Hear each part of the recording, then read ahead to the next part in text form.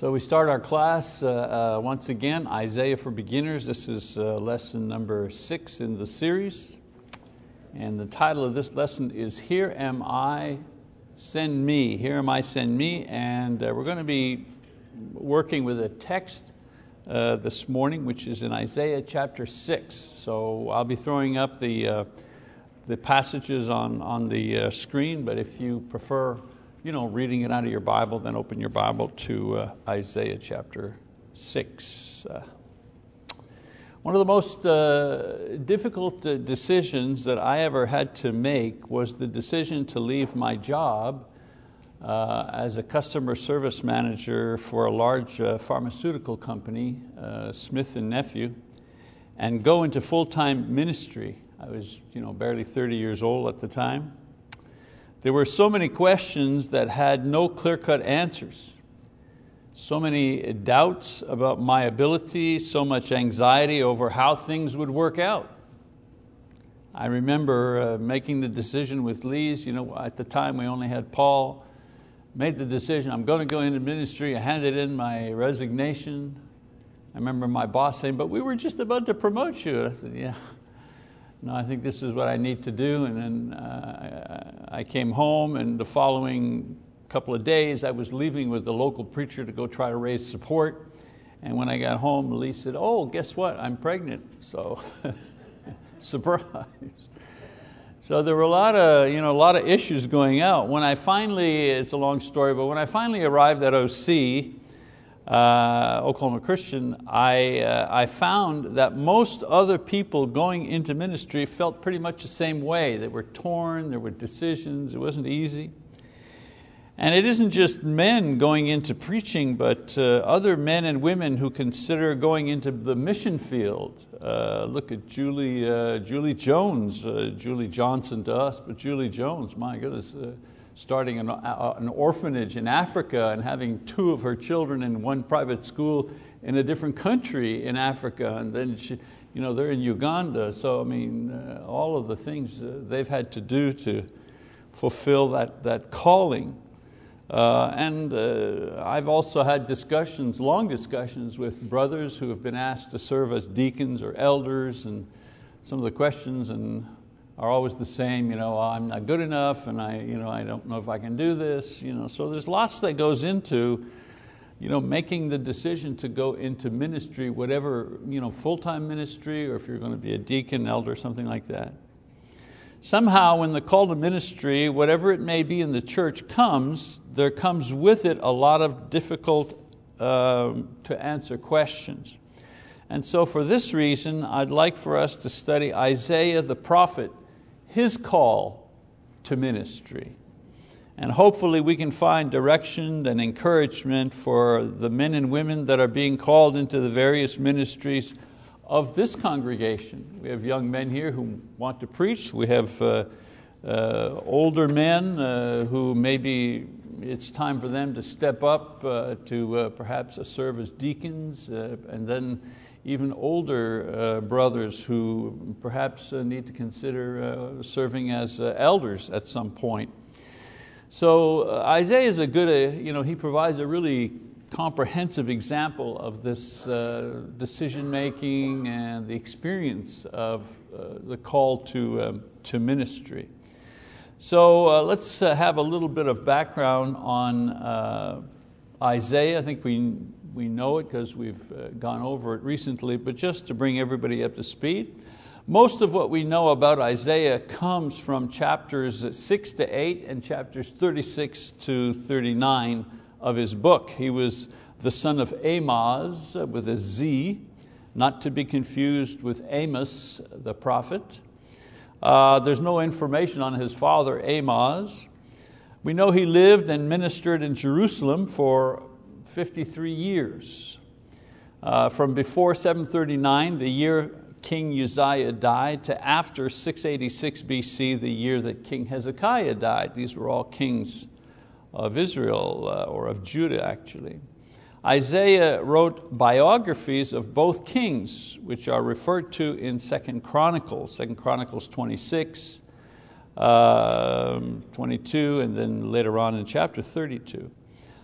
He was married, and had at least 2 children, 2 sons, who had symbolic names that were used in his prophetic ministry. One called Shear Jashub, which meant a remnant shall return, a name given to that son to convey hope that Judah would survive an attack by its enemies.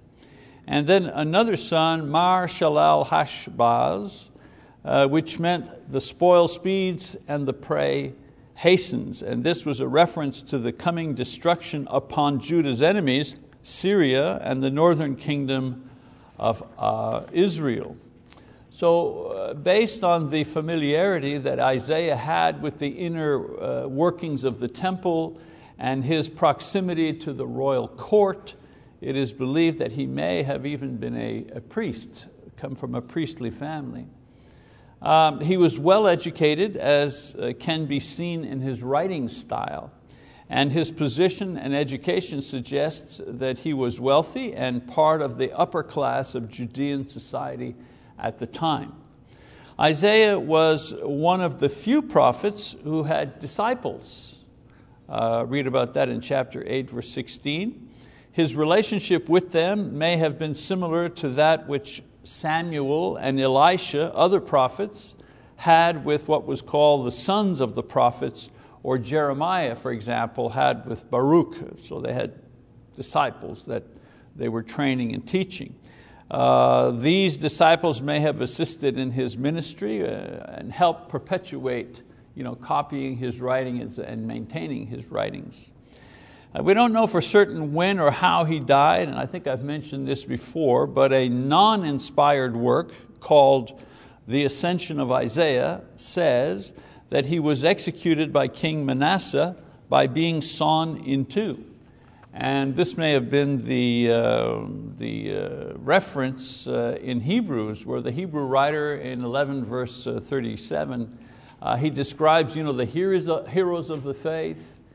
And he says, and I quote, the heroes of the faith, they were stoned, they were sawn in two, others were killed with the sword. So that reference to they were sawn in two may be a reference to how Isaiah was martyred.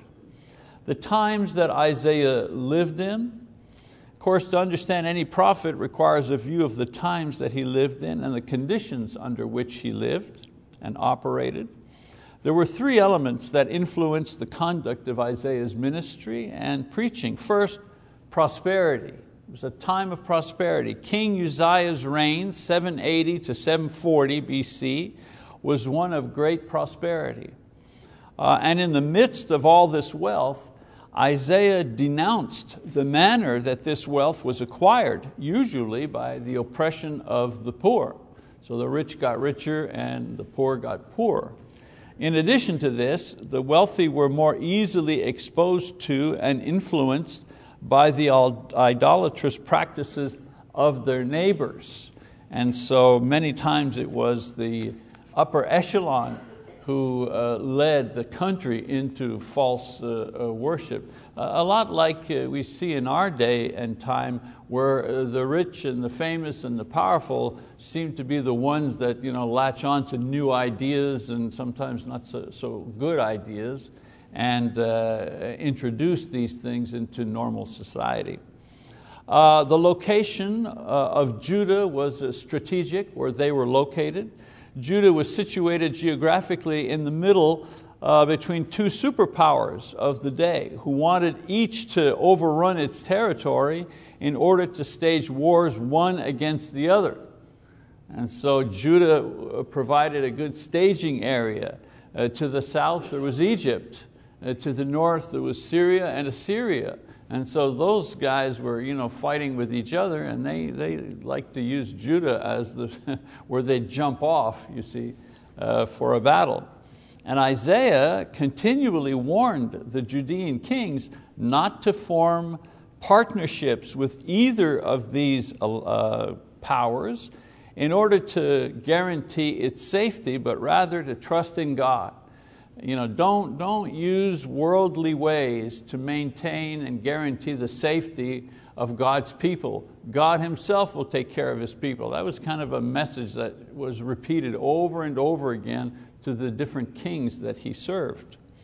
The conduct of the kings themselves, Isaiah's training and position made him a natural choice to be God's prophet or minister to the kings. Much of his work was dictated by the faith and conduct of the kings that he ministered to. So for example, Uzziah was at the end of his reign, and he died the year that Isaiah was called into ministry. Uzziah was an able ruler, and the kingdom enjoyed prosperity under him. He mostly obeyed the Lord until later in his reign he sinned by improperly entering into the temple, and he burnt incense in the temple, which the king was not allowed to do. Only the priests were allowed to do that, but he violated that rule and was immediately struck with leprosy because of that sin. And Isaiah spoke out during this time for condemning the oppression of the poor by the rich. That was one of the themes of his ministry immediately after the death of Uzziah. Jotham, who was the successor to Uzziah, he was Uzziah's son. He also was a good man who feared God, but during his reign, the idolatry that existed during his father's time was tolerated, and it grew worse in his day. Isaiah condemned these practices, and he warned of the punishments to come because of the unfaithfulness of the people. Then we had Ahaz, King Ahaz. That was the third king that he served under. Ahaz succeeded Jotham, and he was an evil king who, against Isaiah's counsel, made alliances with foreign powers in order to defend the kingdom. He was the one that did that. Much of Isaiah's work during this period, during Ahaz's reign, involved him warning the king against such things, but also prophesying about the eventual destruction of the northern kingdom and foreign nations as well. Because when you read Isaiah and you read a lot of condemnation, sometimes you're wondering, is he always condemning Judah? No, of course not. He's condemning other nations around Judah who are faithless and evil and so on and so forth. And so despite these dire warnings, Isaiah continued to mix into his prophecies the future hope of a Messiah and the eventual restoration of the southern kingdom. So his preaching style had a certain flow to it. He'd begin with a warning, and then he'd continue with a prophecy of the punishment that God was going to bring on the people if they continued to disobey. And then after he described that, he would always put a promise in at the end that one day God will come and rescue His people. The Messiah would come, the people would be restored, it would be a good time again. And then the last king that he served was Hezekiah. Hezekiah was a reformer. He tried to right many of the evils of his father Ahaz. However, he continued the practice of forming alliances with regional powers for military reasons. That was just a bugaboo that these kings always were doing. It is during this period that Isaiah speaks of Judah's exile in Babylon. So Isaiah spoke of the time when Israel, the northern kingdom, would be destroyed, and he also spoke of the time when Judah, the southern kingdom, would also be destroyed. So he had a wide breadth of ministry for over a long period of time. Some prophets, they kind of pop up for one particular thing and then they stop. Isaiah was there for a long time. His final prophecies, perhaps beyond even Hezekiah's life and until the end of his own life, speak of Babylon's downfall and the final triumph of God's will and purpose in the world. So Isaiah was a man fully engaged in the events of his time as a servant of God, called to a special ministry. So now that we've kind of had a brief overview of his life and times, let's focus in on the subject of our lesson this morning. and that is His call to ministry, and in what way His calling might resemble our own calling in the time of ministry.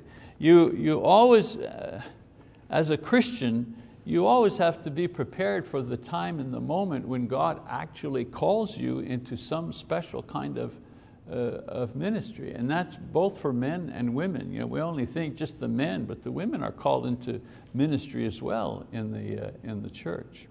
All right, so let's go to chapter 6, shall we? And just the very first verse, it says, in the year of King Uzziah's death. Okay, just a few words, but it speaks volumes, right? It's interesting to note that Isaiah mentions King Uzziah's death because it not only fixes the historic date of his vision, 739 BC, but also his state of mind. Uzziah prospered as long as he followed the Lord, but he eventually disobeyed God, and he had a tragic finish, dying as a leper in isolation. Isaiah had reason to be discouraged and disillusioned in all of this. And so he was called at a time of discouragement and disillusionment. The king was dead. A new king, ruler, was on the throne. Judah's enemies were growing stronger, and the nation was kind of drifting into idolatry. And so any man of God, any believing man of God who knew God's word, who believed it and practiced it, would be very disillusioned at what was taking place in his country at that time. And so we read about Isaiah's vision at this moment in time and at this moment of his own personal feelings about what's going on. So we read, in the year of the King Uzziah's death, I saw the Lord sitting on a throne, lofty and exalted, with the train of His robe filling the temple. Seraphim stood above Him, each having 6 wings. With 2 He covered His face, and with 2 He covered His feet, and with 2 He flew. And one called out to another and said, Holy, holy, holy is the Lord of hosts. The whole earth is full of His glory. And the foundations of the thresholds trembled at the voice of Him who called out, while the temple was filling with smoke. Well, so Isaiah, his mindset, is what's going to happen? What's going to happen? The king we've relied on is dead. We have a new king, untested. We have growing enemies. The country is going to pot, going into idolatry. What's going to happen? Who's in charge? And then during that moment, God answers him with a vision. And the answer, the question to Isaiah's question, was that God was on His throne and was allowing Isaiah a glimpse, a vision of the heavenly realm. In other words, He was allowing Isaiah to get a glimpse of reality. The reality is, or was, Uzziah is not on the throne. A new king, untested, is on the throne. We don't know what's going to happen here. But in the vision, God tells Isaiah, but I am on my throne. God is on His throne. Earthly rulers, weak with sin, might die or be deposed, but God is always on His throne. That should be a comfort to us even today. No matter what political party you happen to vote for, when the guy you don't like and you vote against, he comes into power or she comes into power, you're slapping your head and saying, oh boy, what are we going to do? But it's the same thing with the other party. When your guy comes in, it's the other half of the country is saying, oh my goodness, what's going to happen? And so to Isaiah, God says, never mind who's on the throne here on earth. I'm on the throne in heaven. This should be, comforting for you. Almost everyone in the Bible who has a vision of heaven sees a throne. For example, Micaiah saw God's throne in 1 Kings 22. Job saw God's throne, Job 26. David saw God's throne, Psalm 9:4. Daniel saw the throne, Daniel 7:9. John the Apostle mentions the throne more than 35 times in the book of Revelation. So Isaiah may have been discouraged because a great leader was no longer on the throne of Judah, but God shows Isaiah that there is no reason to worry because he is on the throne in heaven. Now, some other features of the vision showing the power and the sovereignty of God's position. Interesting to note, first of which is mentioned is the train. It said the train of His robe filled the temple. At that time, kings, even today we see that when there are special events, kings wore robes that had long trains in the back to demonstrate their power and their position. After all, the king needed attendants just to carry and arrange his robe and train when he moved around. That's how important a person he was. The longer your train, the more important you were, the greater king you were. As a matter of fact, this is where we get the idea of a train, for a dress, for a wedding dress. That comes from the idea that the bride is portrayed as a queen for that day, and so she's wearing an outfit with a long train, and you usually have the bridesmaids. You notice when they come up here, the bridesmaids come and they arrange her train. Well, that's the whole idea. She's a queen for that day. She's a princess. Okay. God's train here is so, if you're going to talk about how long the train is, God's train is so long that it fills the entire temple, the most sacred of all places. Then he talks about the angels, refers to them as the seraphim, were attending Him. Now kings have ministers, army commanders who attend them, people of high stature. God has angels, which are beings even more powerful than any human being attending Him. The term seraphim means burning ones.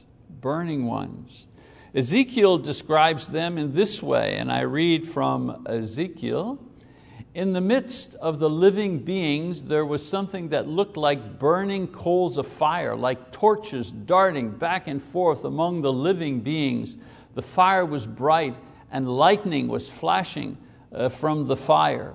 And so there's another description of these seraphim. Okay. In addition to this, Isaiah adds that they had 6 wings. John the Apostle also says that, he says the same thing about the 6 wings of these seraphim that he saw in Revelation chapter 8. 6 wings, why 6 wings? 2 wings to cover their face, which was an act of humility, demonstrating that they, like us, are too lowly to look upon the face of God.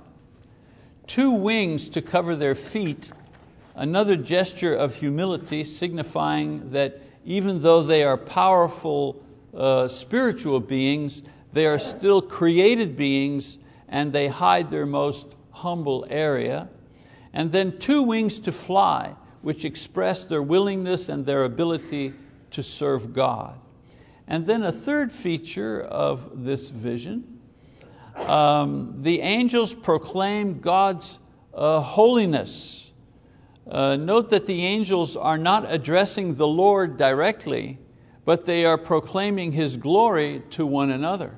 They're not talking to God, they're talking holy, holy, holy. They're saying that to each other. They say holy 3 times because there are 3 persons in one God, in the Godhead, and their praise accurately reveals the nature of God. Holy, holy, holy.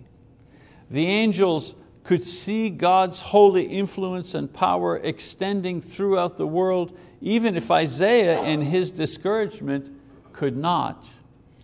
Then it says the temple was filled with smoke. Isaiah could feel the trembling of the of the temple itself, and he could see the power of God, the smoke of God's presence among the angels. And so this was no dream, this was like reality in 3D. As a Jew, Isaiah knew that God's presence had before been manifested by the pillar of a cloud, right, in Exodus chapter 13, or smoke, Exodus 19, at Mount Sinai, or the cloud of God's glory that filled the temple in 1 Kings 8:10-12. So his vision is accurate because it accurately describes what other prophets saw when they had a glimpse of vision of heaven. The angels, the seraphim, the smoke, the power, the structure. And so at a moment of possible doubt or discouragement, God reveals Himself to Isaiah in His heavenly glory to confirm that He is and He remains the sovereign King of heaven, no matter what is happening down here on earth, no matter who is sitting on the throne or who's in charge here on earth. He ultimately is sovereign above all of these things. And so in the following verse we read about Isaiah's reaction. Verse 5, "Then I said, woe is me, for I am ruined, because I am a man of unclean lips, and I live among a people of unclean lips. For my eyes have seen the King, the Lord of hosts." And so despite his intelligence and privilege, despite his personal integrity and spirituality, Isaiah sees himself for what he really is, a sinful man living among a sinful people. Compared to the other men, he may have seemed righteous, but compared to the angels, he was weak and small, not even able to praise God the way they did. And before God's brilliance, his own sins and his own failings were extremely evident and damning.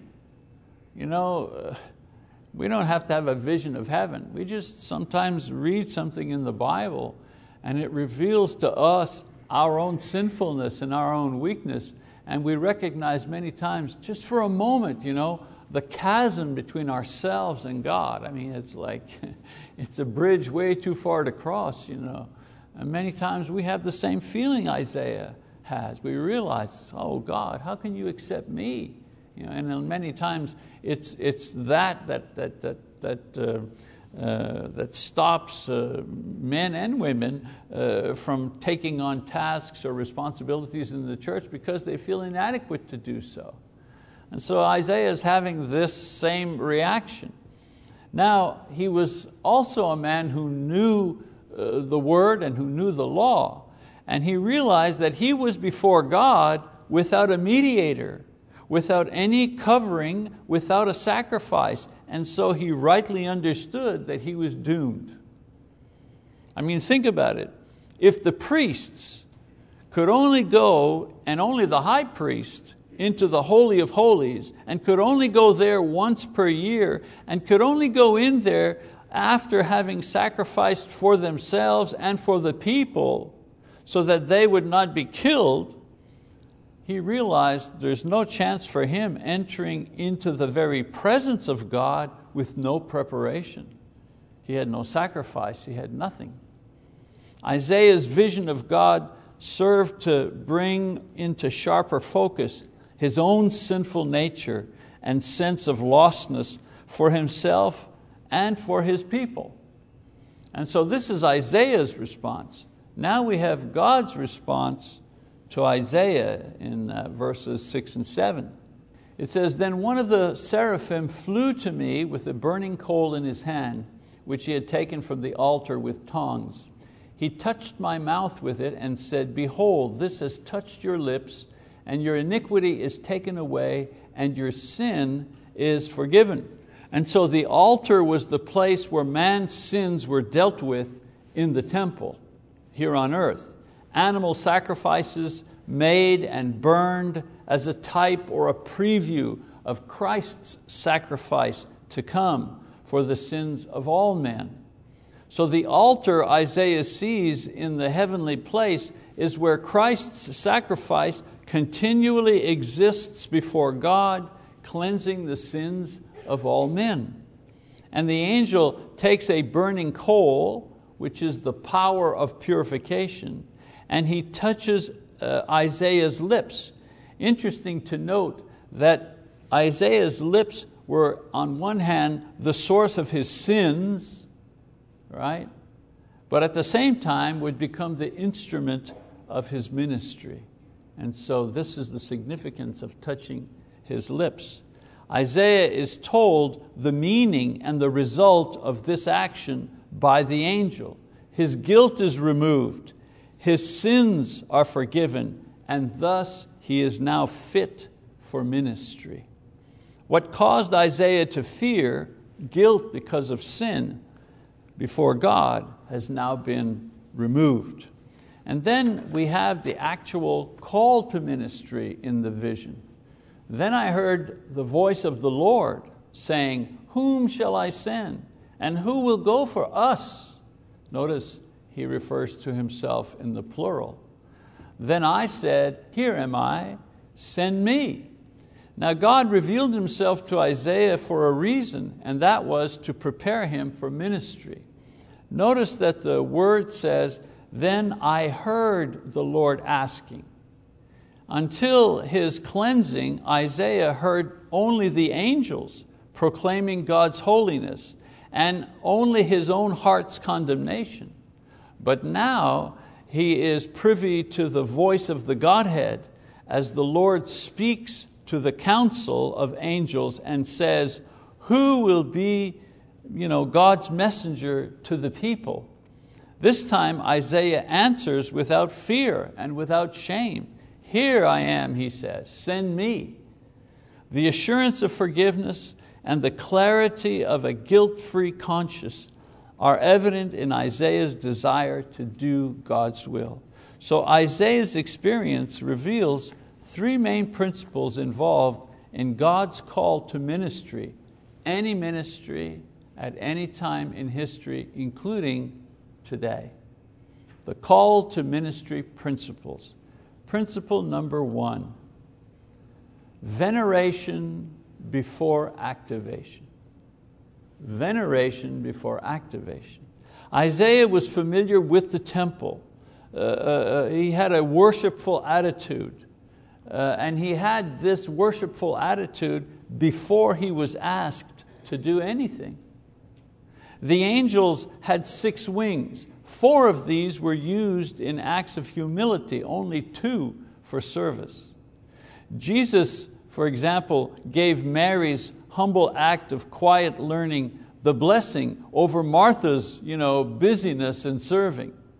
First, we must humble ourselves and be devoted to worship and seeking the Lord's presence before we can be used in His service. If we don't know how to worship God, if worship is not something that is meaningful to us, that takes up a significant part of our time, not just a Sunday, Wednesday, but our time, our lifetime, then we're not ready to serve Him. Okay, that's the point of veneration before activation. We forget that our first and foremost responsibility is to adore God. The first commandment is to love God. The main activity of heaven is reverence of God. If you don't like worship, you're not going to like heaven. We will never hear God's calling if we don't first learn to be still and know that He is God. And so, I repeat, principle number 1, veneration before activation. Principle number 2, realization before visualization. In other words, you cannot serve God effectively if you don't have a true sense of yourself first. Look at the great servants of God in the Bible. Their doubt and hesitation was often an acknowledgement of their true condition before God. Abraham saw his and Sarah's advanced age. How can God do anything with us? We're past our peak. We're old people. God can't use us. What about Moses? He hesitated because of his perceived lack of leadership skills. I'm not a talker. I'm not a man like that. Daniel continually expressed his guilt and failings before God. Mary saw herself as not worthy for the task to carry the baby Jesus, but she was ready to obey. Paul the apostle called himself the greatest of sinners. Isaiah immediately confessed his impurity and his impending doom because of it. And all these people, all of them, had three things in common. First, they saw clearly and acknowledged their unworthiness and sinfulness, and not as false humility, but a true vision of who and what they really were like.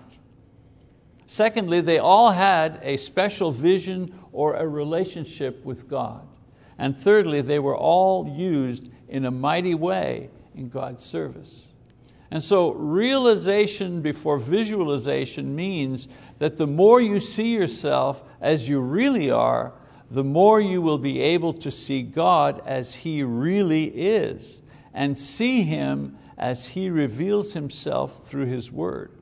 And the greater your vision of Him, the more able you are to understand and receive a call to ministry from Him. If you don't know God, you can't hear the call to ministry. So how can you accurately serve or tell others about God that you can't see if you don't even know who you are, a person that you can see? Very difficult. And then that brings me to principle number 3 in the call to ministry, and that is consecration before confirmation. There are usually 3 steps involved in a call to ministry: the calling, the consecration, and the confirmation. The first step is the calling itself. God, in some way, calls us to some task or some area of ministry or service. For a few in the Bible, the call came through a vision, a dream, or some other supernatural phenomenon. For example, Moses in the burning bush and Paul had a vision. For most, however, it's an urging to serve in a particular way, or the recognition that we have a special ability that we want to offer God in His service. Or for others, it's a burden or a need just to do something to serve the Lord in some way. I usually tell people that if the idea or the feeling that this is what you ought to be doing in ministry never leaves you, then it's a good sign that you're being called. My own experience was, I was sitting in a subway car going somewhere, and in a subway is not a very private place, and so there were 2 girls who were talking.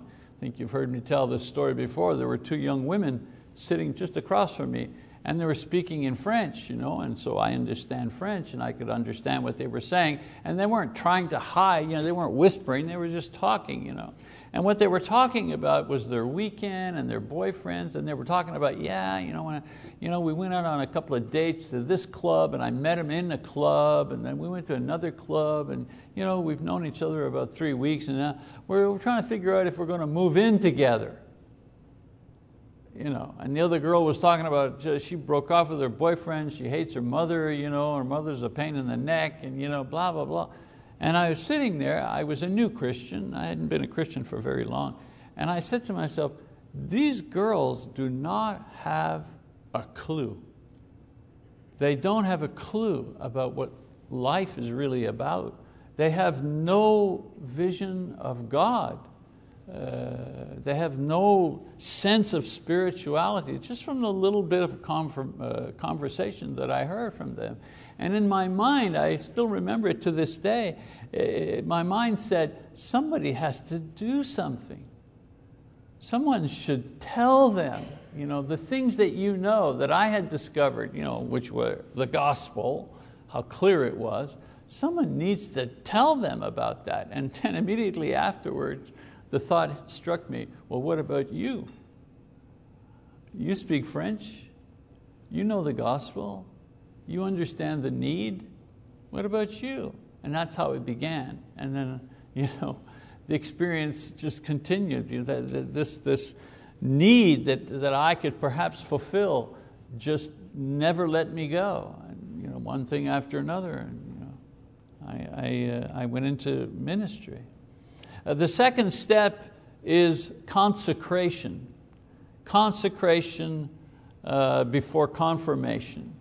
Consecration refers to the preparation one goes through in order to carry out their ministry or their calling. For example, several years separate Saul's call to ministry on the road to Damascus in Acts chapter 9 and his actual departure with Barnabas on his first missionary journey in Acts 13. A lot of us think, well, he had the vision on Wednesday and then the following Monday he took off. No. Many years went by between these two things. In their intervening years, he spent time in Tarsus, he spent time in the desert, time traveling to Jerusalem, time teaching in Antioch. He was being consecrated, prepared, separated for his original calling, which was to preach the gospel to the Gentiles. But that consecrative period lasted years. Today, a period of consecration can involve personal spiritual growth, formal ministry training, as well as interning and mentoring. Some people think that as long as they feel called to serve, this qualifies them for ministry.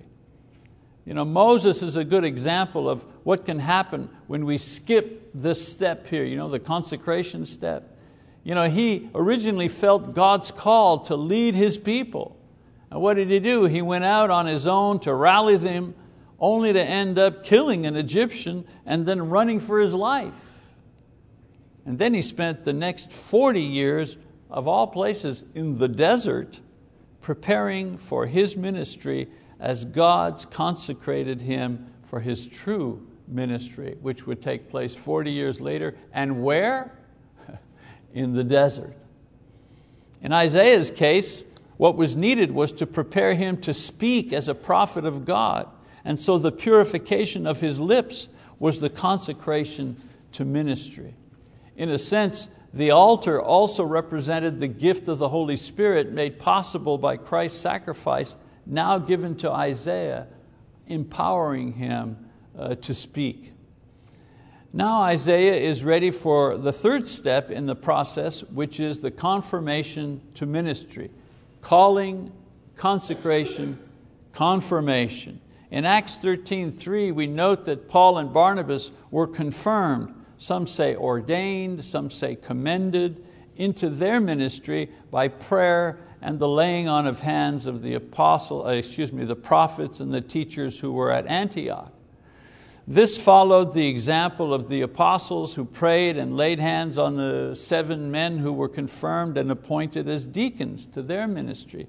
The point is, Isaiah is ordained or appointed to his prophetic ministry by God Himself, who confirms his role by sending him to the people with a very specific message.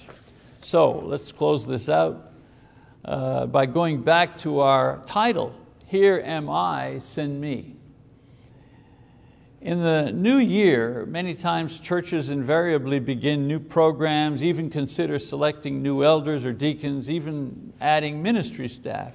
It's also a time when we recruit volunteers to help with Bible school or the youth group or so on and so forth. In all of this rush to get everybody involved, let's not overlook the basics concerning the call to ministry in every area, great or small. So to summarize, let's remember that it is God who calls us through His Word, His Spirit, and His church. In every instance, we are encouraging people to serve by and for the Lord. And in every instance, when you feel the call, the urge to volunteer, to respond, it is God who is calling you, and it is to Him that you are responding, even if there is no majestic vision, no supernatural thing going on. Secondly, consecration is not the same as confirmation. Some think that a degree, in a degree in Bible from a college or a Bible school is what makes you a minister. Or if you have a special skill in service or leadership, you automatically qualify for ministry. No one in the church is self-appointed to ministry. God always uses the church to confirm someone to ministry. For example, Saul had a vision. He heard the Lord, he met with the apostles, but he did not begin his ministry until the church laid hands on him and sent him to preach. In order to do things in a decent and orderly way, everyone who serves needs to be trained, consecrated, as well as confirmed by the leadership to their tasks. There are no self-appointed evangelists. There are no self-appointed deacons. There are no self-appointed elders. God uses His church to appoint, to confirm. Always, He works through His church. I've seen some guys say, well, I'm going to be a self-appointed missionary to a place. Really? My first question is, what church has anointed you to this work? What eldership oversees your tasks and is responsible for your ministry and your soul? And I've heard some young guys say, no, I'm in charge of all of this. I've never seen that work out very well. So I pray that this lesson will stir your spirits so that everyone here will reconsider their service to the Lord's church, and your hearts will be moved to say, here I am, Lord, send me, or fill in the blank with your name if this lesson applies to you this morning. All right, well, that's our lesson from Isaiah chapter 6. We'll continue next week, selecting again different passages to focus on in the book of Isaiah. Thank you for your attention.